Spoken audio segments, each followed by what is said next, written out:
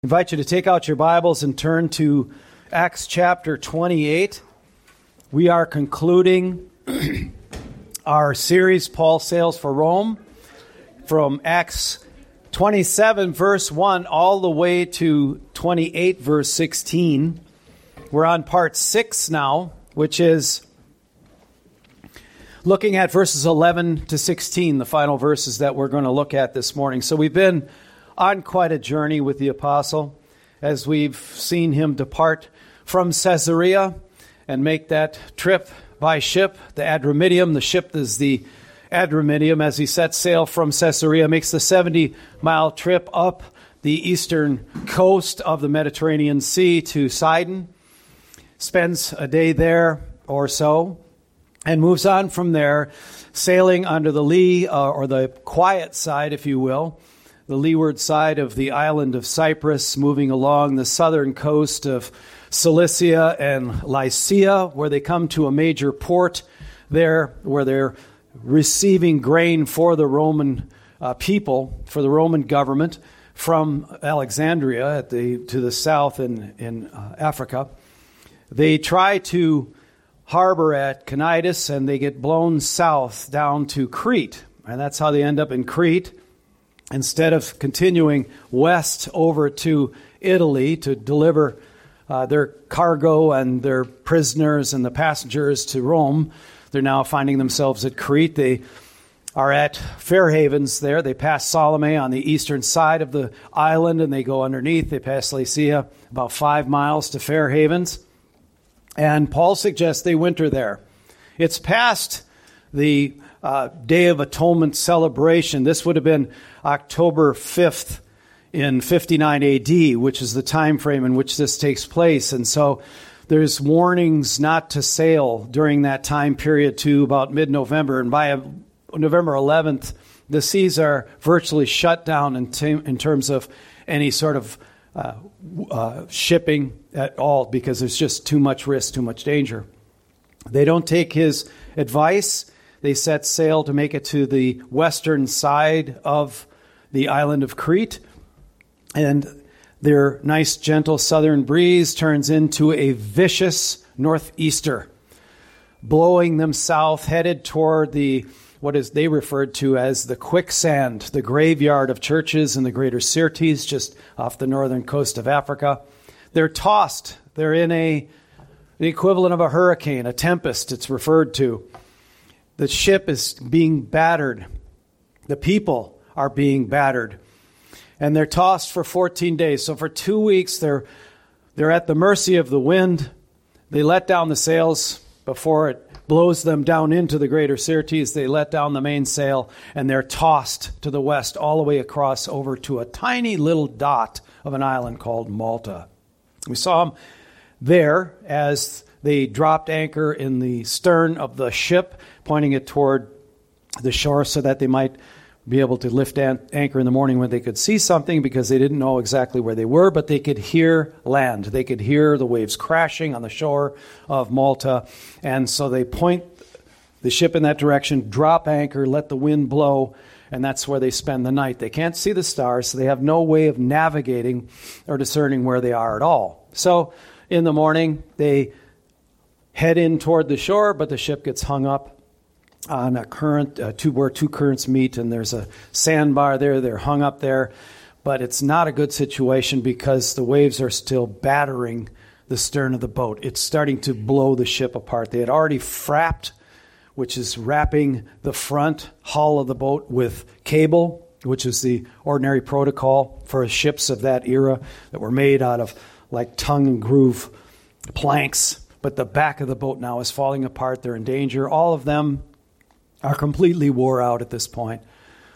They jettisoned the cargo. They had jettisoned all the ship's tackle, everything. It's all gone. They're hungry. They're weary. And of course, the apostle is thinking of their care. And he's been told by the Lord himself that they would land safely if they did not abandon the ship. So that happened, and we saw that happen. 276 in total are creeping up on the shores of Malta early in the morning. They meet with the natives there, the Maltese natives, and who are greeting them with a nice warm fire. There's a cold rain. You can imagine the sight. Roman soldiers, these people, prisoners that have been beat and battered on this altogether about a 3-month journey all the way around. What I just described in brief took about that much time. So you can only imagine what it looked like, and they're yet met with what the Scripture says is unusual kindness. They build a fire for the people to get them warm.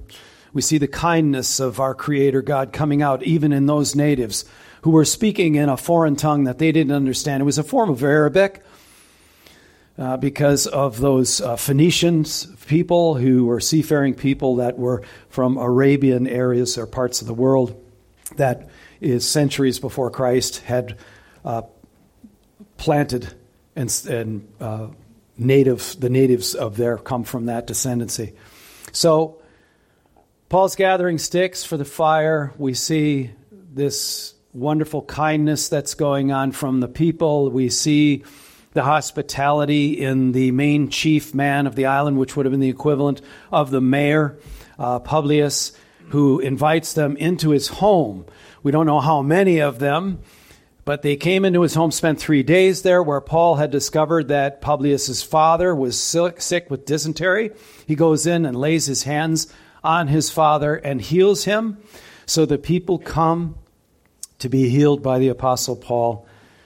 And they return this kindness with their own kindness. They honor them greatly, the text says, and give them everything that they need when it's time 3 months later for them to set sail once again. They'll make the 90-mile trip up to Sicily, and they will stop at Syracuse on the eastern side of Sicily, and then they'll go up through the Messina Straits, make it up to Puteoli, which is just next to Naples, Italy, and then from there they walk the remaining 130 miles to Rome.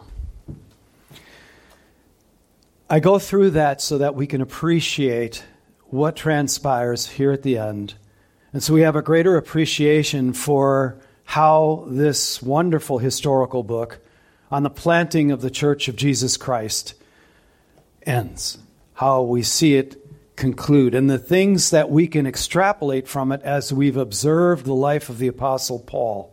And we can see his confidence in the sovereignty of God in all things, his unshakable faith, his care and compassion for others. So what I want to do this morning is finish up this portion of text, get through a little bit of this travel log information, but then I'm going to finish with some final applicational principles that we can extrapolate from our journey with the Apostle Paul. So let's read together verse 11 through verse 16 as Paul is on the final stretch, the home stretch for Rome. After 3 months, we set sail in a ship that had wintered on the island, a ship of Alexandria, with the twin gods as figurehead, putting in at Syracuse. We stayed there for 3 days, and from there we made a circuit and arrived at Rhegium. And after 1 day, a south wind sprang up, and on the second day we came to Puteoli. There we found brothers and were invited to stay with them for 7 days. And so we came to Rome. And the brothers there, when they heard about us, came as far as the Forum of Appius and 3 taverns to meet us. On seeing them, Paul thanked God and took courage. And when we came into Rome, Paul was allowed to stay by himself with the soldier who guarded him. Let's pray together. Father, thank you so much for not just this portion of Acts, but for the entirety of it. For all that you've shown us over these past now 3 years in this book. It's remarkable. That's an understatement. Your amazing work as our Christ was ascended, going back to his rightful place next to the Father, but sending another, sending that Holy Spirit down to now, not just by special appointment, to accomplish particular tasks as we see him do in the Old Testament, but now to literally dwell in the people of God. Amazing. And we see great things happen, healings, and we see transformations, people coming to Christ, and the church is being built. We've seen as he's gone from town to town and place to place and suffered great persecution, rejection, and yet people being saved eternally because of their faith in Christ. We thank you for all of these things and many, many more. I pray, Lord, that you would help us to finish well this particular portion, that we might continue our process of transformation in our lives as we continue to follow you to our final destination. This we ask in Christ's name. Amen.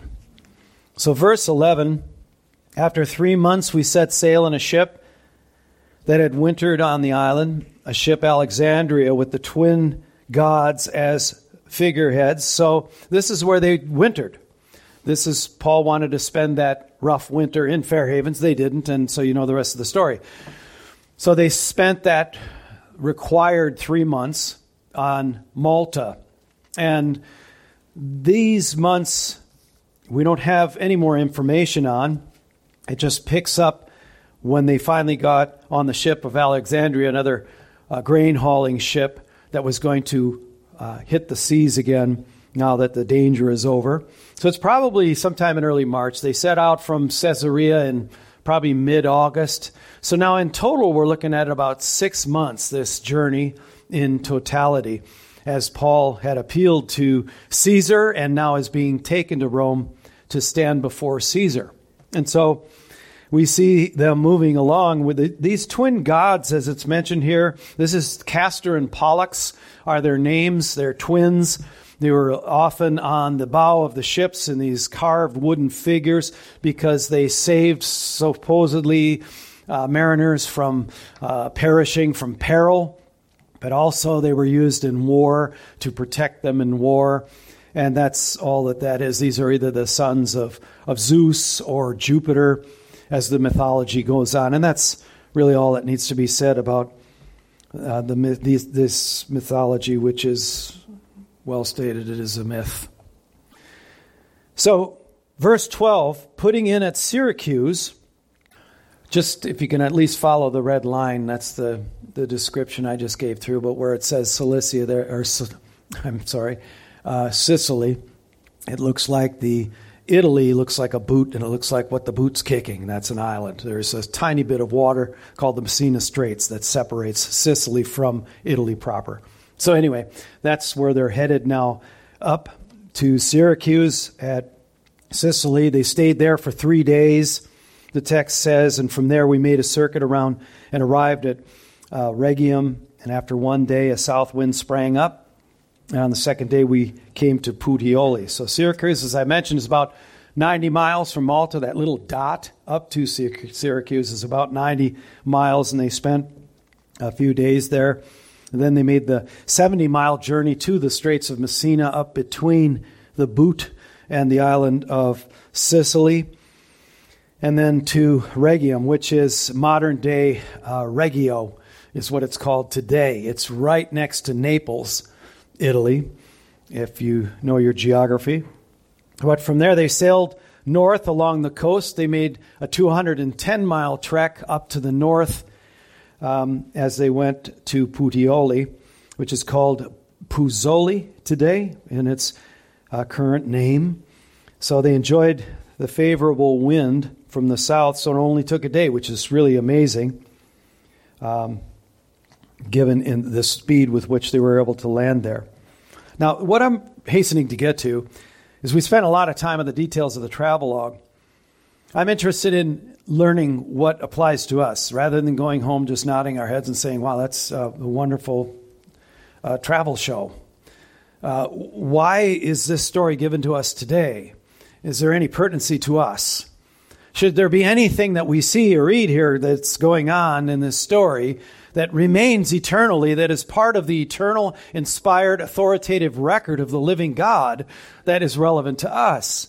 Well, there's plenty, as we've seen all the way through the entire historical record of the book of Acts. But here In verse 14, we see the imperative need for Christian fellowship. This is something that remains. This transcends time. We need each other. We need Christian fellowship. We were designed to function well together. And that's God's intention. We were created by our Creator as social beings. So Paul's no different. Paul's a great apostle in all of the achievements God has accomplished through him, but he's a man. He's a human being. And I want you to think about what he's been through so far, especially if you've been with us long enough to follow all the way from his conversion in chapter 9 all the way through to chapter 28. The suffering that he's endured since chapter 19 and going forward when he came to Jerusalem to bring the offering from the missionary trips that he had made, and they made all sorts of accusations to him and wanted to kill him. And his standing before the Sanhedrin and their false accusations to him, and him being taken to Caesarea to stand before two different Roman governors, Governor Felix and Governor Festus, neither of which knew what to do with him. Felix put him in prison. He didn't know what to do with him. He put him in jail for 2 years until Festus came on board. And then Festus said, I don't know what to make of this. As King Agrippa came along, I can handle this. Because he's a Herod. And the Herod family were Jewish. You'd never know it by the way they conducted their lives. But he, in his pride, said, I understand Judaic issues, so I can adjudicate this, no problem. And Paul gets done. There isn't a single witness against him. Nothing can be substantiated in terms of the charges they originally made. The people who originally made them aren't even there. So Agrippa and Festus, neither one know what really to do with him, but Paul had appealed to Caesar. You have appealed to Caesar, and to Caesar you will go. And so that's why he's on this trip. He's going to get to Rome, but it has only little to do with the Roman government or even the Sanhedrin. Those are simply God's secondary agents to accomplish what he wants to accomplish, which is to send his apostle to Rome. What's interesting and bewildering is how sometimes God accomplishes his purposes in the lives of the people that he providentially moves around to accomplish his purposes for his glory. But Paul is never moved by that. He's never shaken by that. He's never going, what is God doing? As we would say, it's become a favorite word around here, he doesn't dither. Paul doesn't dither. He simply accepts providentially the things that happen to him. Whether it's a crowd trying to beat him to death, or it's a Sanhedrin lying about him, and those who are seeking to take his life or incarcerate him, whatever it is. So Paul is wear-worn, to say the least.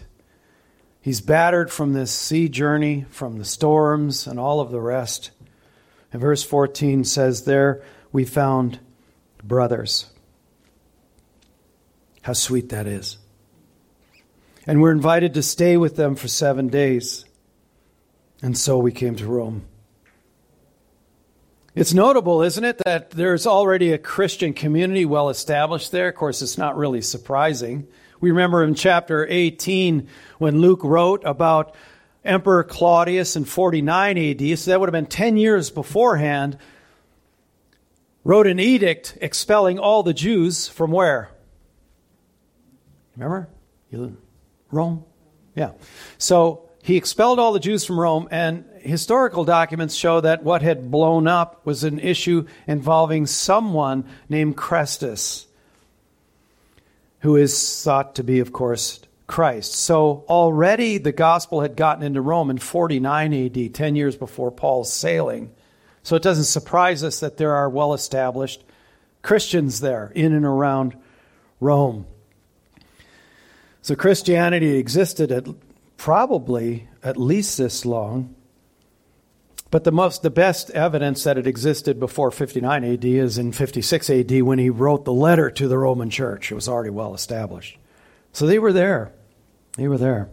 Verse 15, and the brothers there when they heard about us, came as far as the forum of Appius and 3 taverns to meet us. That's 43 miles, friends.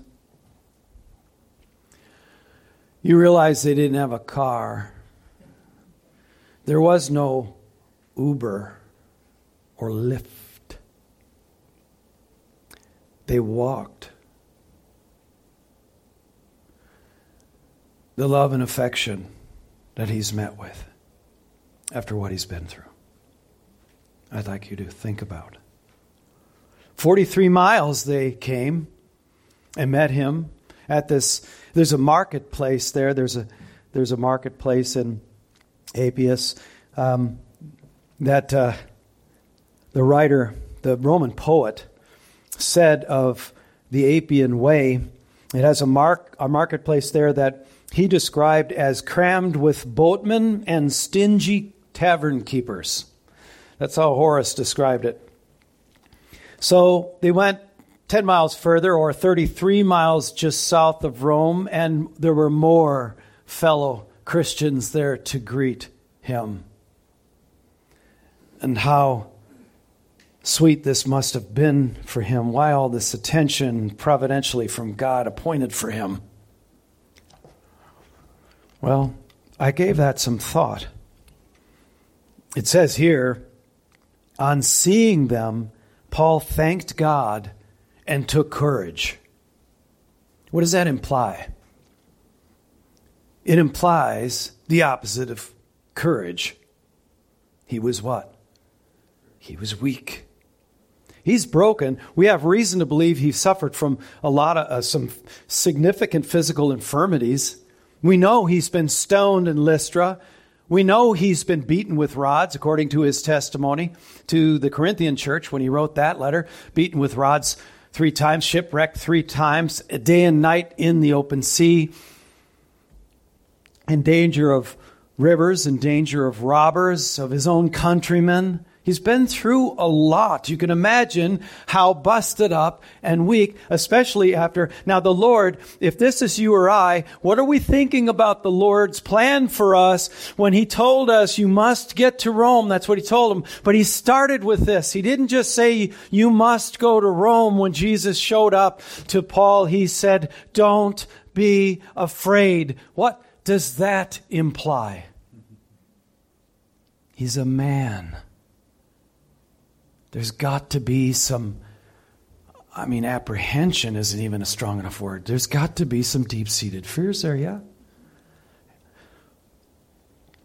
My favorite coach, the best coach that ever lived, what's his name? Don't say Tom Landry.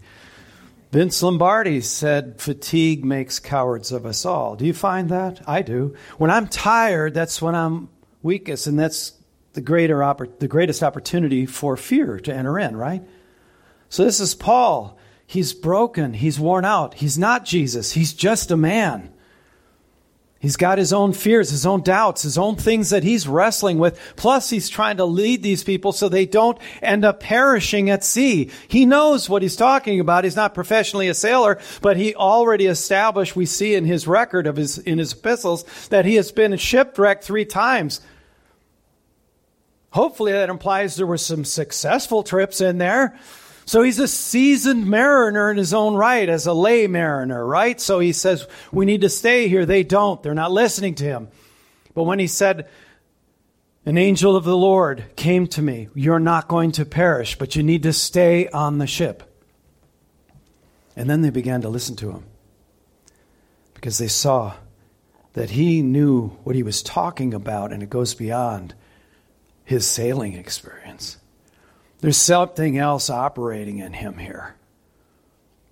Why is he broken? That's not hard to figure out. Why does he need to have this great encouragement from the brethren? And why does God send them like a great army of nurses to come down and comfort him and give him the affection and the right hand of fellowship and hugging him around the neck?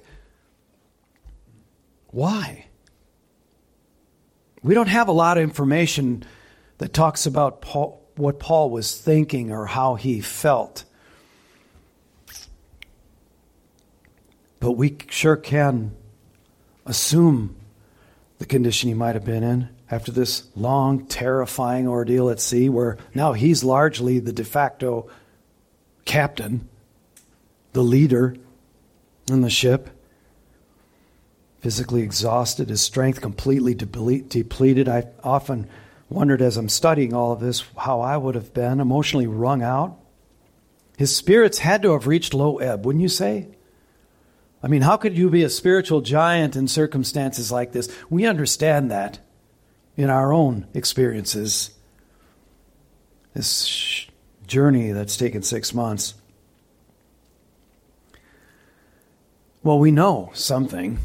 We know that in God's economy, ministers of the gospel in the care of souls are frequently given in equal measures to both joy and elation and fear and depression. I want to read something to you just to bear that out. Most of you are familiar with Charles Spurgeon and his book, Lectures to My Students. He has a portion in there. I want to read just a couple of segments. And we know that he suffered greatly in terms of depression and coming to low places. And we know he had an equal bit of elation and passion just by the things that we read. But he points out Luther's life. He says this: the life of Luther might suffice to give 1,000 instances. And he was by no means the weaker sort. That's for sure. His great spirit was often in the seventh heaven of exaltation, and as frequently on the border of despair. His very deathbed was not free from tempests, and he sobbed himself into his last sleep like a great wearied child. That's our giant, Martin Luther, who lit the match that's called the Reformation. Good men, Spurgeon goes on, or first he says this: it is of need be that we are sometimes in heaviness. And listen, why does God do that to Paul? Why does he do it to Martin Luther, Spurgeon? It is of need that we are in sometimes heaviness. Good men are promised tribulation in this world. Promised it, mind you. The ministers may expect a larger share than others, that they may learn sympathy with the Lord's suffering people and may be fitted shepherds of an ailing flock. Our work, when earnestly undertaken, lays us open to attacks in the direction of depression. Who can bear the weight of souls without sometimes sinking to the dust? End quote. Not Paul. He's a man. Listen to what he wrote in 2 Corinthians chapter 1. Paul himself writes in verse 8 to 11, "For we do not want you to be ignorant." I don't want you to be without this information, is how he's using the term, brothers, "of the affliction we experienced in Asia. For we were so utterly burdened beyond our strength that we despaired of life itself." You sound like Elijah under the terebinth tree, yeah? Hiding in the cave because of Jezebel. You sound like Job. You sound like a number of biblical characters. Indeed. This is common. This isn't unusual for the man that God has called to do this kind of work. Verse 9, "Indeed, we felt that we had received the sentence of death." That's it. It's over. Brace yourself, brothers. We're dead men walking. But that was to make us, aren't you glad that he gives us the reason? And he knows why. But that was to make us rely not on ourselves, but on God, who raises the dead. So though he slay me, what? Yet he will raise me up again. Isn't that the belief of Abraham? Absolutely. What else would cause a reasonable, God-fearing, mature man to raise a knife above his only son? Though he has me slay him, yet he must raise him again because of his what? Promise. That's right. He made the promise. And this is a test of my faith. Unwavering. That's the Apostle Paul. Standing on the bow as this ship is beaten and blown apart. Nobody knows where they are or where they're going. He has one thing in mind, and that's what Christ told him that he must do. Standing with his face like flint, that withered and broken body never wavered in his faith.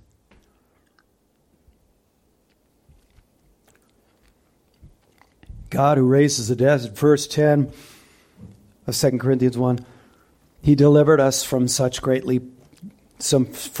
deadly peril, and he will deliver us. Oh, for such faith. On him we have set our hope. Not on any human being. Don't do that to them. Not a husband, wife, a mom or a dad, a boss, a neighbor. As well-meaning and sincere, as great of a resource as they've been your whole life, it doesn't matter. He will deliver us. He has delivered us. He will deliver us again. On him we set our hope. I like what A.W. Tozer said.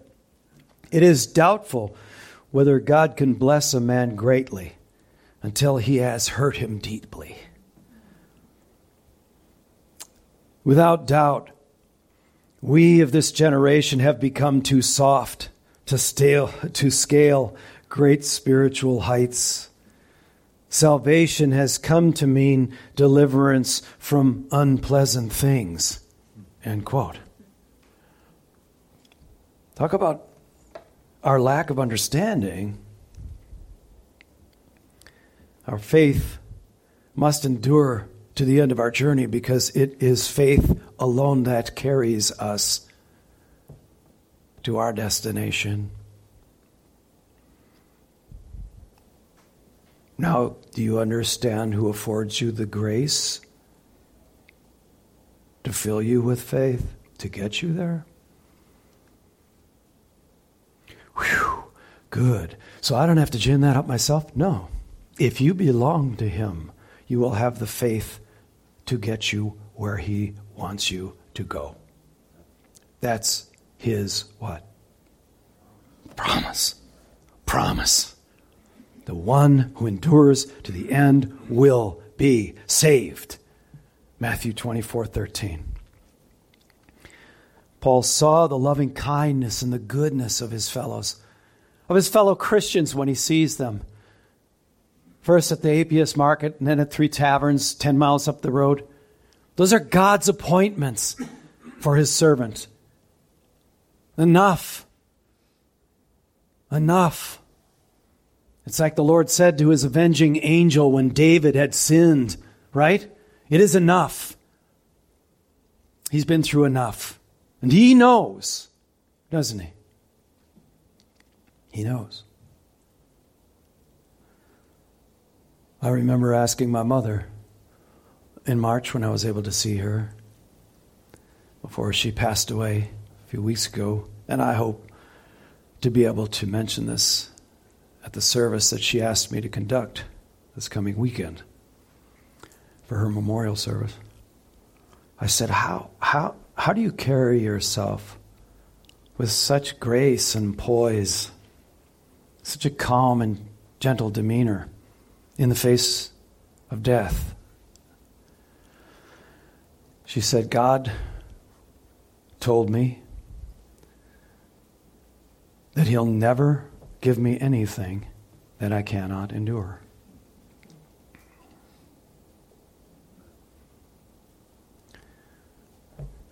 Nice allusion, Mom, to 1 Corinthians 10:13. There's no trial that's overtaken you, but such is common to all men, and God is faithful. God is faithful. You don't have to work that up. God is faithful, who will, with that temptation or trial, make a way of escape. It's going to be there, that you may be able to what? Endure it. She clung to that promise right up until the Lord came down and called her home. July 29th. My father's birthday.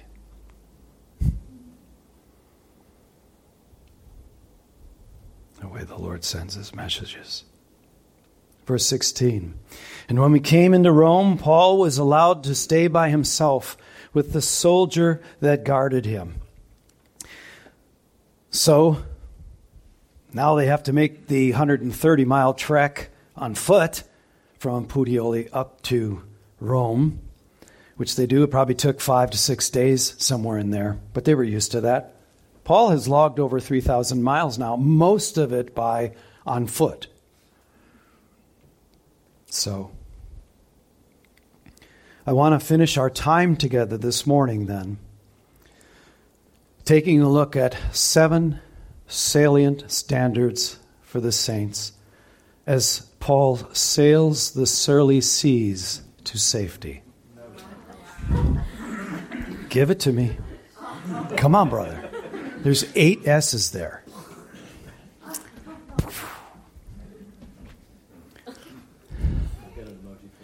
You know how long I've been waiting for this moment?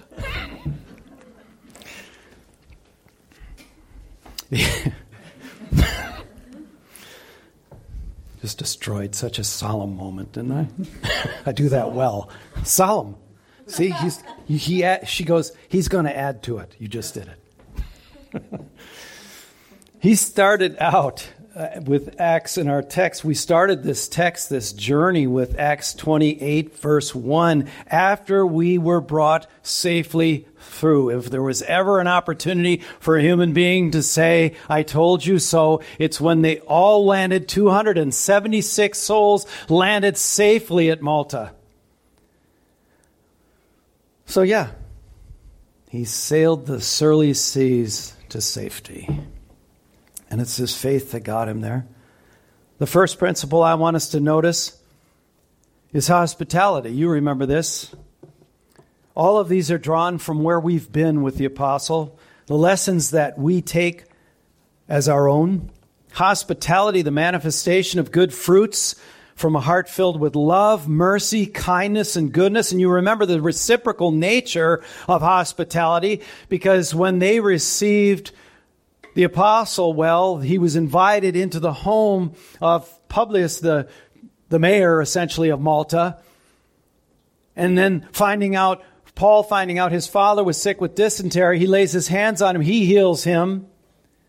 The people find out, so they come to Paul, and he heals them. So they send the rest of the passengers off, including Paul, with honor and everything that they would need. Understand the reciprocal nature when we're acting the way Christ wants us to, which is hospitably. That was a big word in God's economy. We've diminished it to come over sometime and share supper with us.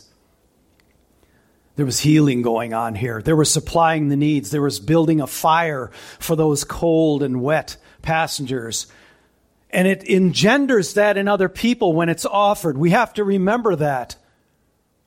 We're to be hospitable just to our neighbors, right?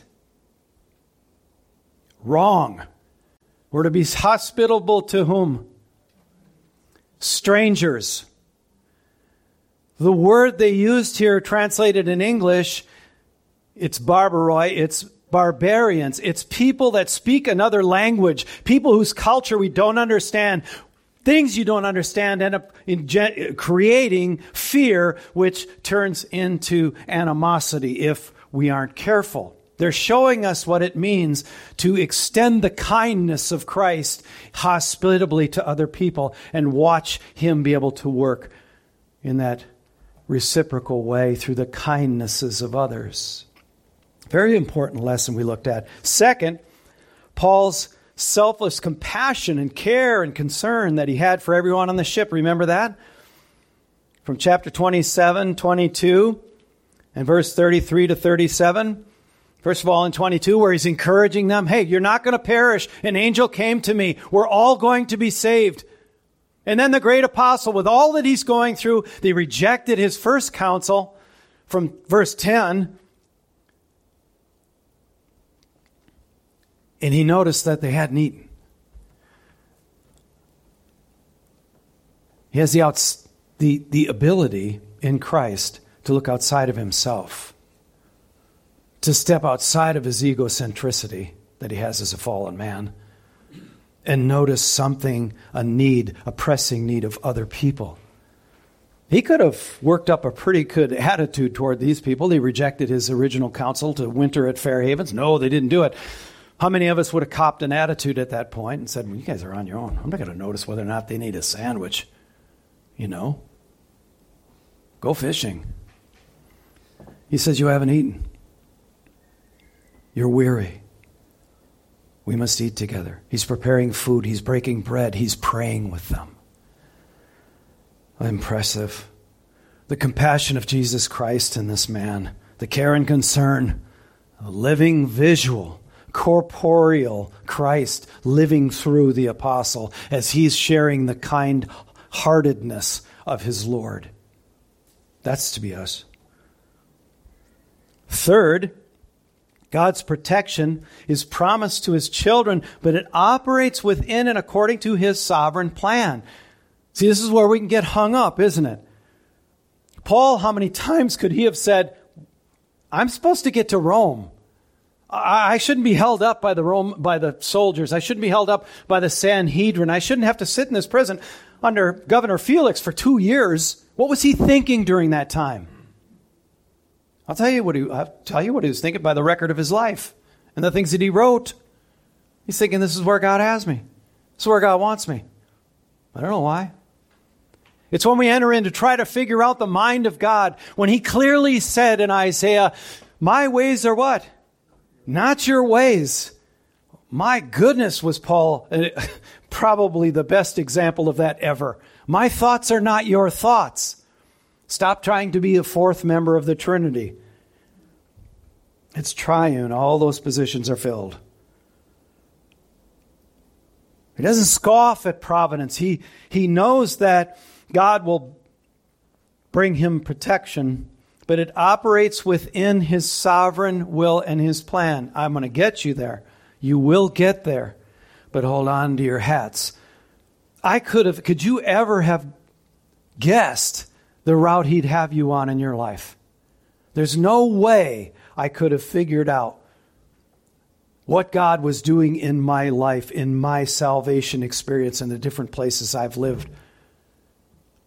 New York City to Los Angeles to out here being in Tennessee for 23 years. I mean, who could put something like that together? God, for his own purpose.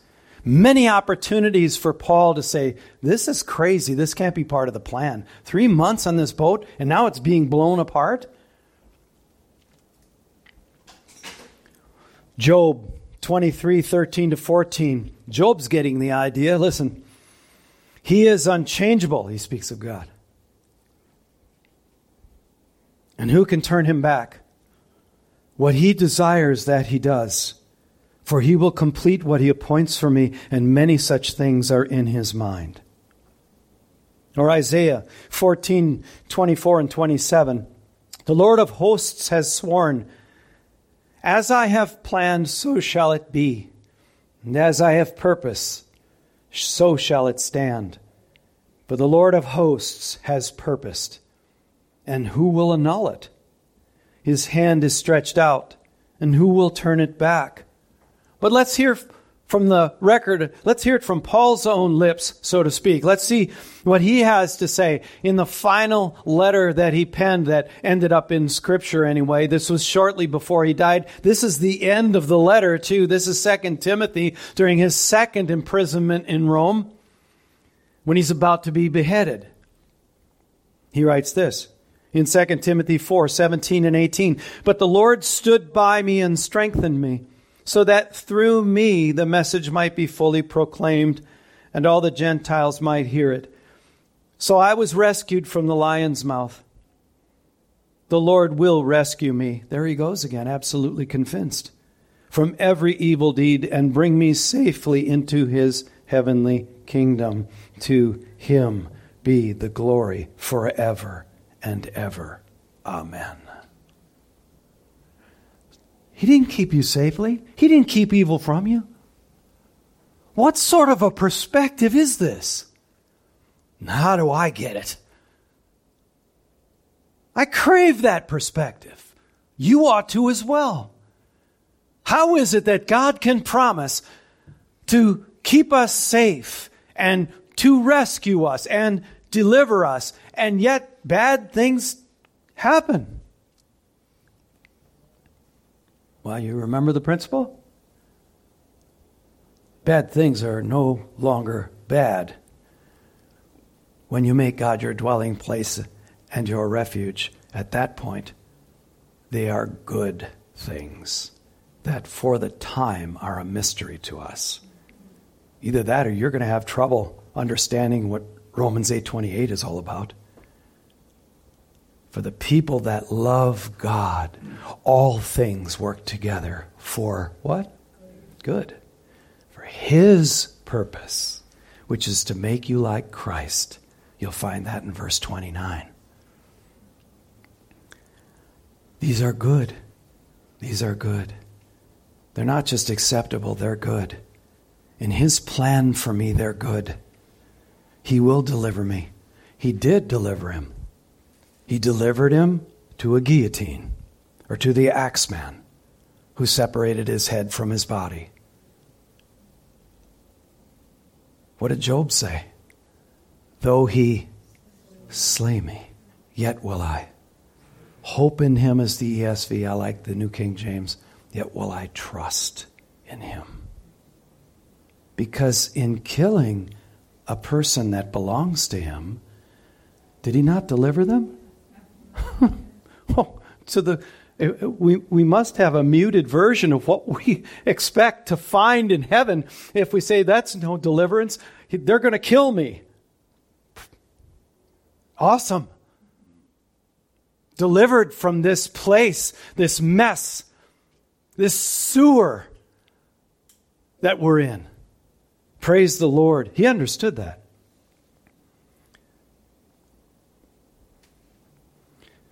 For God often waits until His people exhaust themselves completely before He delivers them.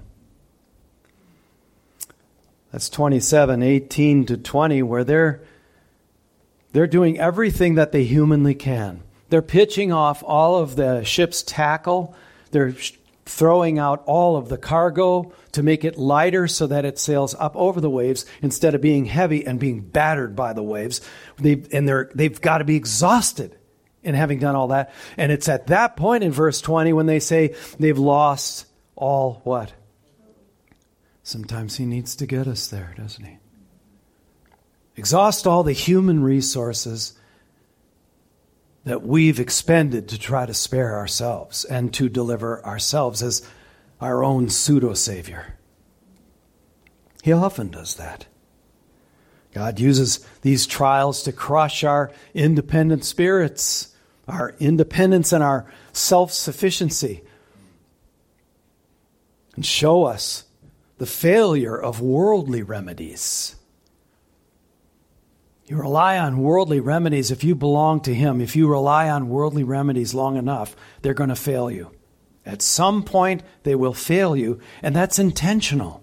It's not because God is being mean. It's because He's being kind. He's being good. He allows us to exhaust ourselves, just completely spend ourselves in trying to fix our own problems so that He might secure our dependency on Him alone. This may be strange to you, but a passage that came to mind to make this point to me was Ezekiel 37, the valley of dry bones. Do you see how I got there? Let me read it to you.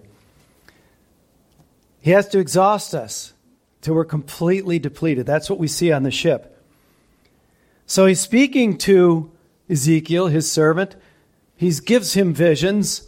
He's given him this vision where he is in this dry valley and it's filled with bones. And so I'm going to just capture this portion in verse 11 to 14. just to make our point so we can move along. Then he said to me, Son of man, these bones are the whole house of Israel. Behold, they say, our bones are dried up, and our hope is what? Lost. We are clean cut off of your resources, yeah. You consider yourself as good as dead, as Paul once did. He wrote that, remember? Verse 12, therefore prophesy and say to them, thus says the Lord God, behold, I will open your graves and raise you from your graves, O my people, and I will bring you into the land of Israel. You shall know that I am the Lord when I open your graves and raise you from your graves, O my people. And I will put my spirit within you, and you shall live. And I will place you in your land. Then you shall know that I am the Lord. I have spoken. I will do it, declares the Lord. Isn't that fantastic? You don't get it. We're dead. We're lying in our graves here. We're completely cut off. We're just bones. You should read the whole account from verse 1 and following. It's just fantastic. I don't want to take the time to do that, but I create life. I am life. When I'm cut off from you, things die. Because when I come, I give life. You see? But you don't understand. There's nothing left to live here. It's not like a corpse that you can get the heart beating again.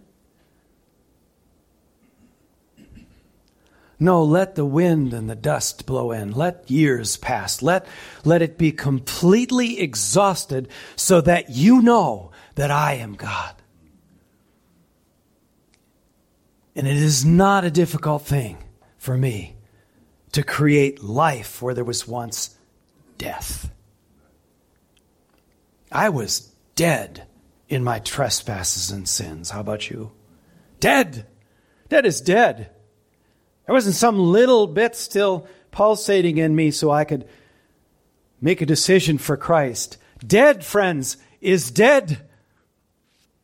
If you think there might be, go to the hospital, go down into the morgue, pull all the drawers out, and preach your heart out and see if you can get any response. Take some pulses. Dead is dead. That's his point here. I bring life. I raise up life. You are my people. You can get to the point where you're at the bottom of that sea, Paul. All of you. And I will raise you up. This is what Paul embraced wholeheartedly and what we're called to embrace. Number 5, divine protection is provided when faith, trust, same thing, prevails.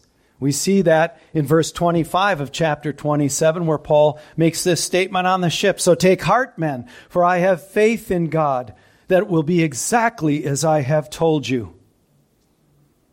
Just before that, the angel said, do not be afraid, Paul. Verse 24, you must stand before Caesar. And behold, God has granted you all those who sail with you. I believe that by faith. I believe that without question. That's when I alluded to Job. You see it there in your reference. Though he slay me, yet will I trust him. Though he turn me into a valley of dry, dead bones with no flesh left on them, yet I will hope in him. That's Paul.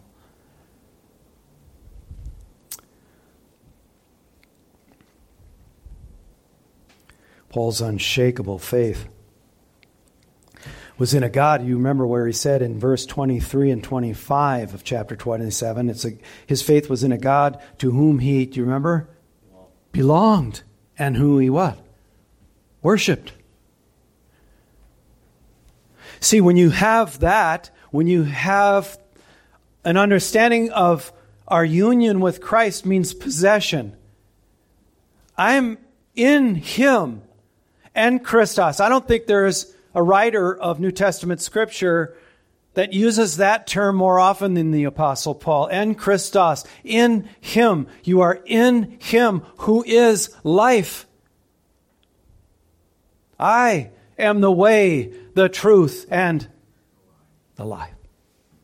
Nobody gets there but through me. Nobody gets to the Father, nobody gets to heaven but through me. But in me, you will be safe. Incredible. The theologian Clowney said, God sends trials to strengthen our trust in Him so that our faith will not fail. Our trials keep us trusting. They burn away our self-confidence and drive us to our Savior. End quote. It's well said. 6, faith or trust in God produces internal peace in the midst of the storm. That was Paul. We see that in him. In our mind's eye, as we're going through this story, we see him there, remaining calm in this raging storm as the ship is being blown apart, leaning on one thing, the promise of God, without wavering. Isaiah 26, 2-4, open the gates that the righteous nation that keeps faith may enter in. You keep him in perfect peace, whose mind is stayed on you because he trusts in you. Trust in the Lord forever, for the Lord is an everlasting rock. And you remember this story from the New Testament. This same Lord in Mark chapter 4, a great windstorm arose and the waves were breaking in on the boat. You remember that story? A lot like what Paul's going through. This is the disciples, isn't it? Breaking into the boat so that the boat was already filling. They're drowning. They're perishing. Tempest is blown up. They're experiencing a similar situation to Paul and Jonah. But let's not go there. But he was in the stern. What was he doing? Jesus. Asleep on a cushion. What? I hope you always, you're careful to ask the questions. I try to ask when I'm reading these things, why would this be in the record?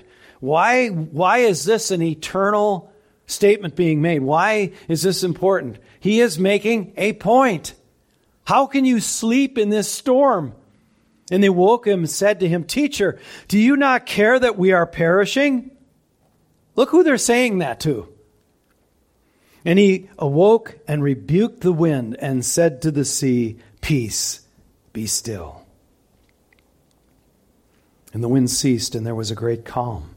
And he said to them, important for us, why are you so afraid? Why? Did you see me sleeping down there? Yeah, because I can control the weather because I made the sea. And you belong to me. As he said to his disciples, O ye of little faith, trust, hope, and don't let go. Cling to the mast of that ship you're on as it's being battered. And trust he will deliver me if he takes my life.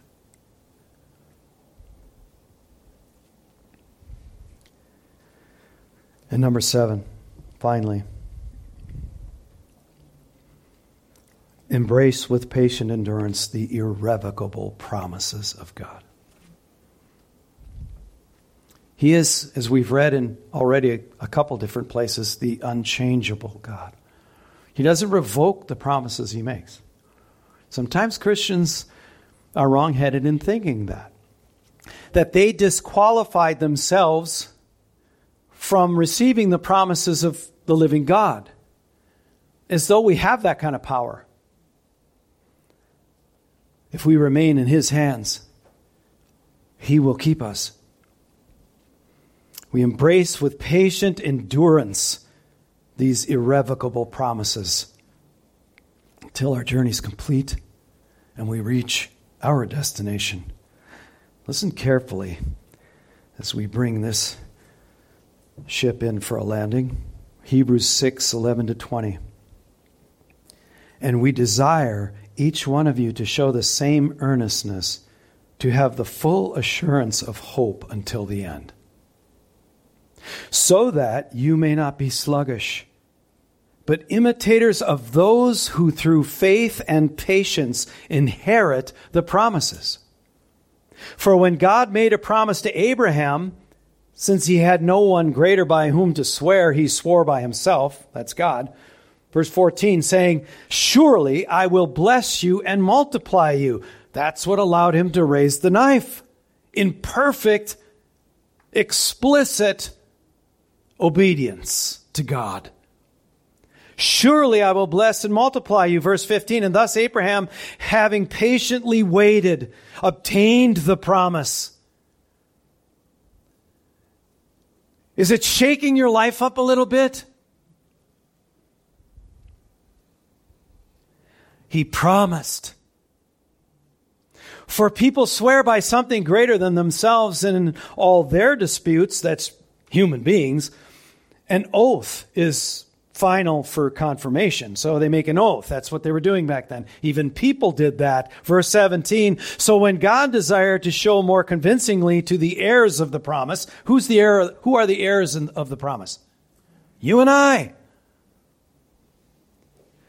So when God desired to show more convincingly to the heirs of the promise the unchangeable character of his purpose, he guaranteed it with an oath, so that by two unchangeable things in which it is impossible for God to lie, we who have fled for refuge might have strong encouragement to hold on fast the hope set before us. We have this as a sure and steadfast anchor of the soul, a hope that enters in to the inner place behind the curtain where Jesus has gone as forerunner on our behalf, having become a high priest forever after the order of Melchizedek. Why do we doubt?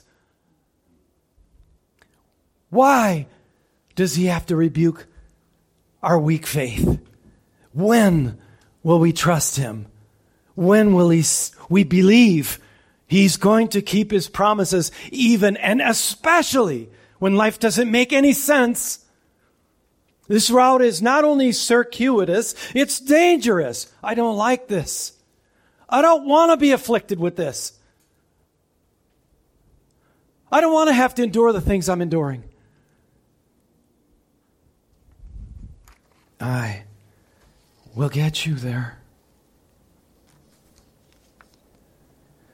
This verse 15, and thus Abraham, having waited patiently. I like the NKJV there, having patiently endured. It's both. You're waiting, and in the waiting you're enduring. Hupomone, you're bearing up under something. And he is faithful. Endured what? What, O Lord? The mystery of God's providences? That which you called bad, I got bad news today, is actually what? Good. That is just for the moment a mystery to us in terms of how we understand that is good. Write it down if you must. But remember that. The secret thing, put underneath that Deuteronomy 29:29. The secret things belong to whom? To God. The things revealed belong to us and to our children forever and ever, so that he can, as a shepherd, continue to guide us and continue to reveal his promises to us, that we might be comforted by that. We heard from Isaiah 40, the shepherd that he is, carrying those in his arms. Do we believe? Do we believe the good shepherd passage in John chapter 10, where he says, out of all those the Father has given me, I will live maybe 10%, 20%. None. Why? Because he it is that carries you. It's his promise to keep. He made the oath. It's about him, not us. but it affects us. The slowness sometimes in these promises being fulfilled is what causes us to perhaps be tempted to doubt or question.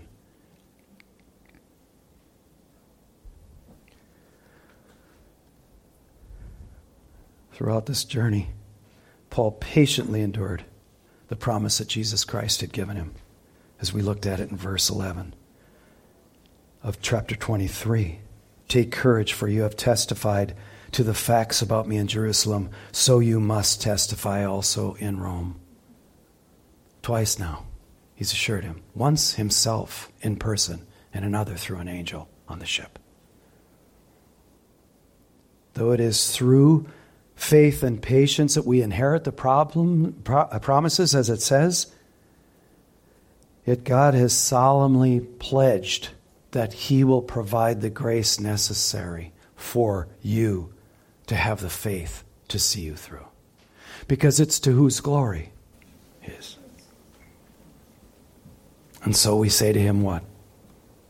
Thank you. Oh, thank you. Dear God, thank you.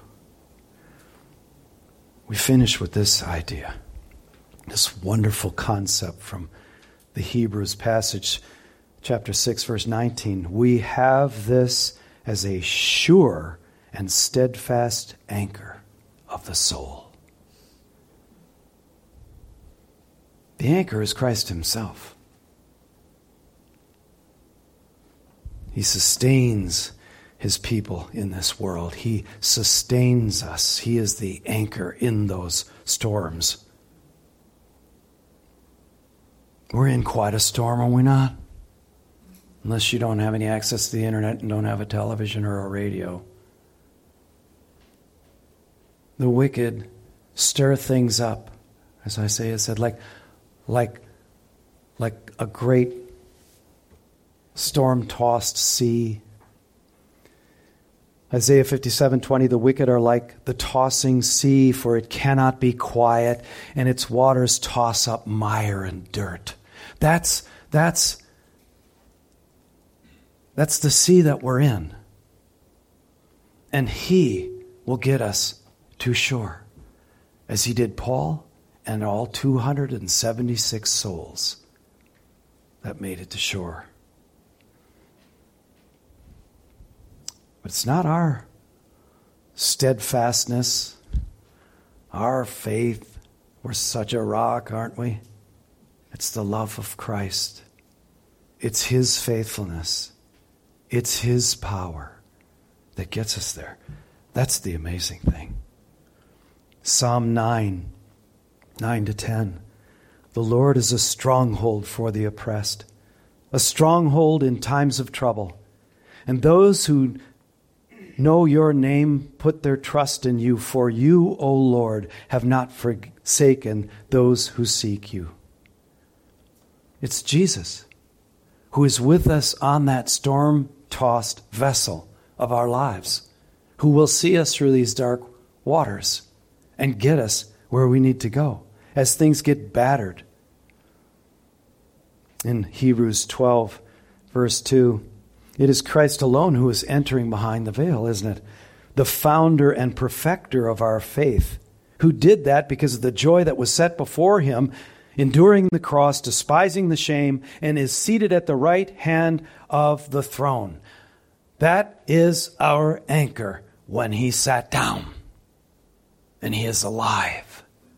And because he is, so will you be if you trust in him. That's the whole point. He is the archegos. I love that term. The Greek word for founder. It can mean pioneer. It can mean originator. It can mean leader. It was used in Greek antiquity as the commander of a great army that never stood in the back shouting and barking out orders. He leads from the front by example. He shows us the way. He is the almighty anointed one who on that ship with us took the great rope and tied it around his waist and dove into those stormy waters and swam himself to shore and pulled on that rope so that we could follow him to safety. And without him, we would all perish. You have to decide whether you know him in that way.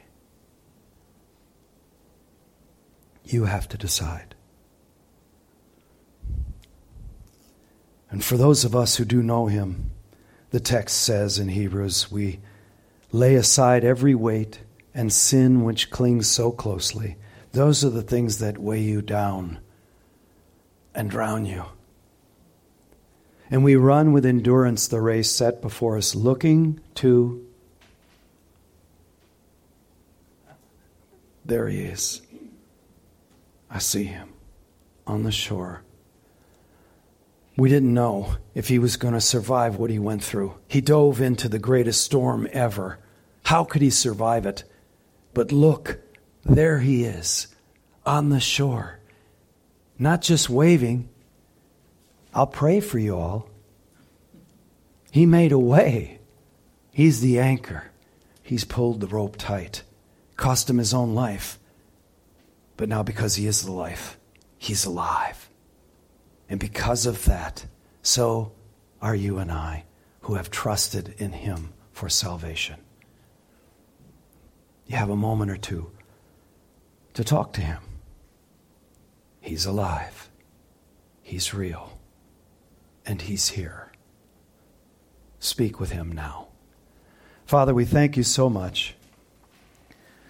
First of all, in this wonderful text, delivering the Apostle Paul in the way that you did, which brings us hope.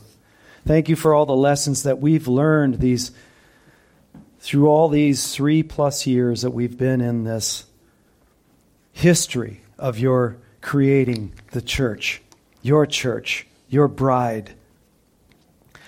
We pray, O Lord, for those who hear, who do not know you, not in this way, not in this capacity. They may have heard your name, but they didn't understand you in this role, in this capacity. You are not only all man. When you were here, you were very God. You are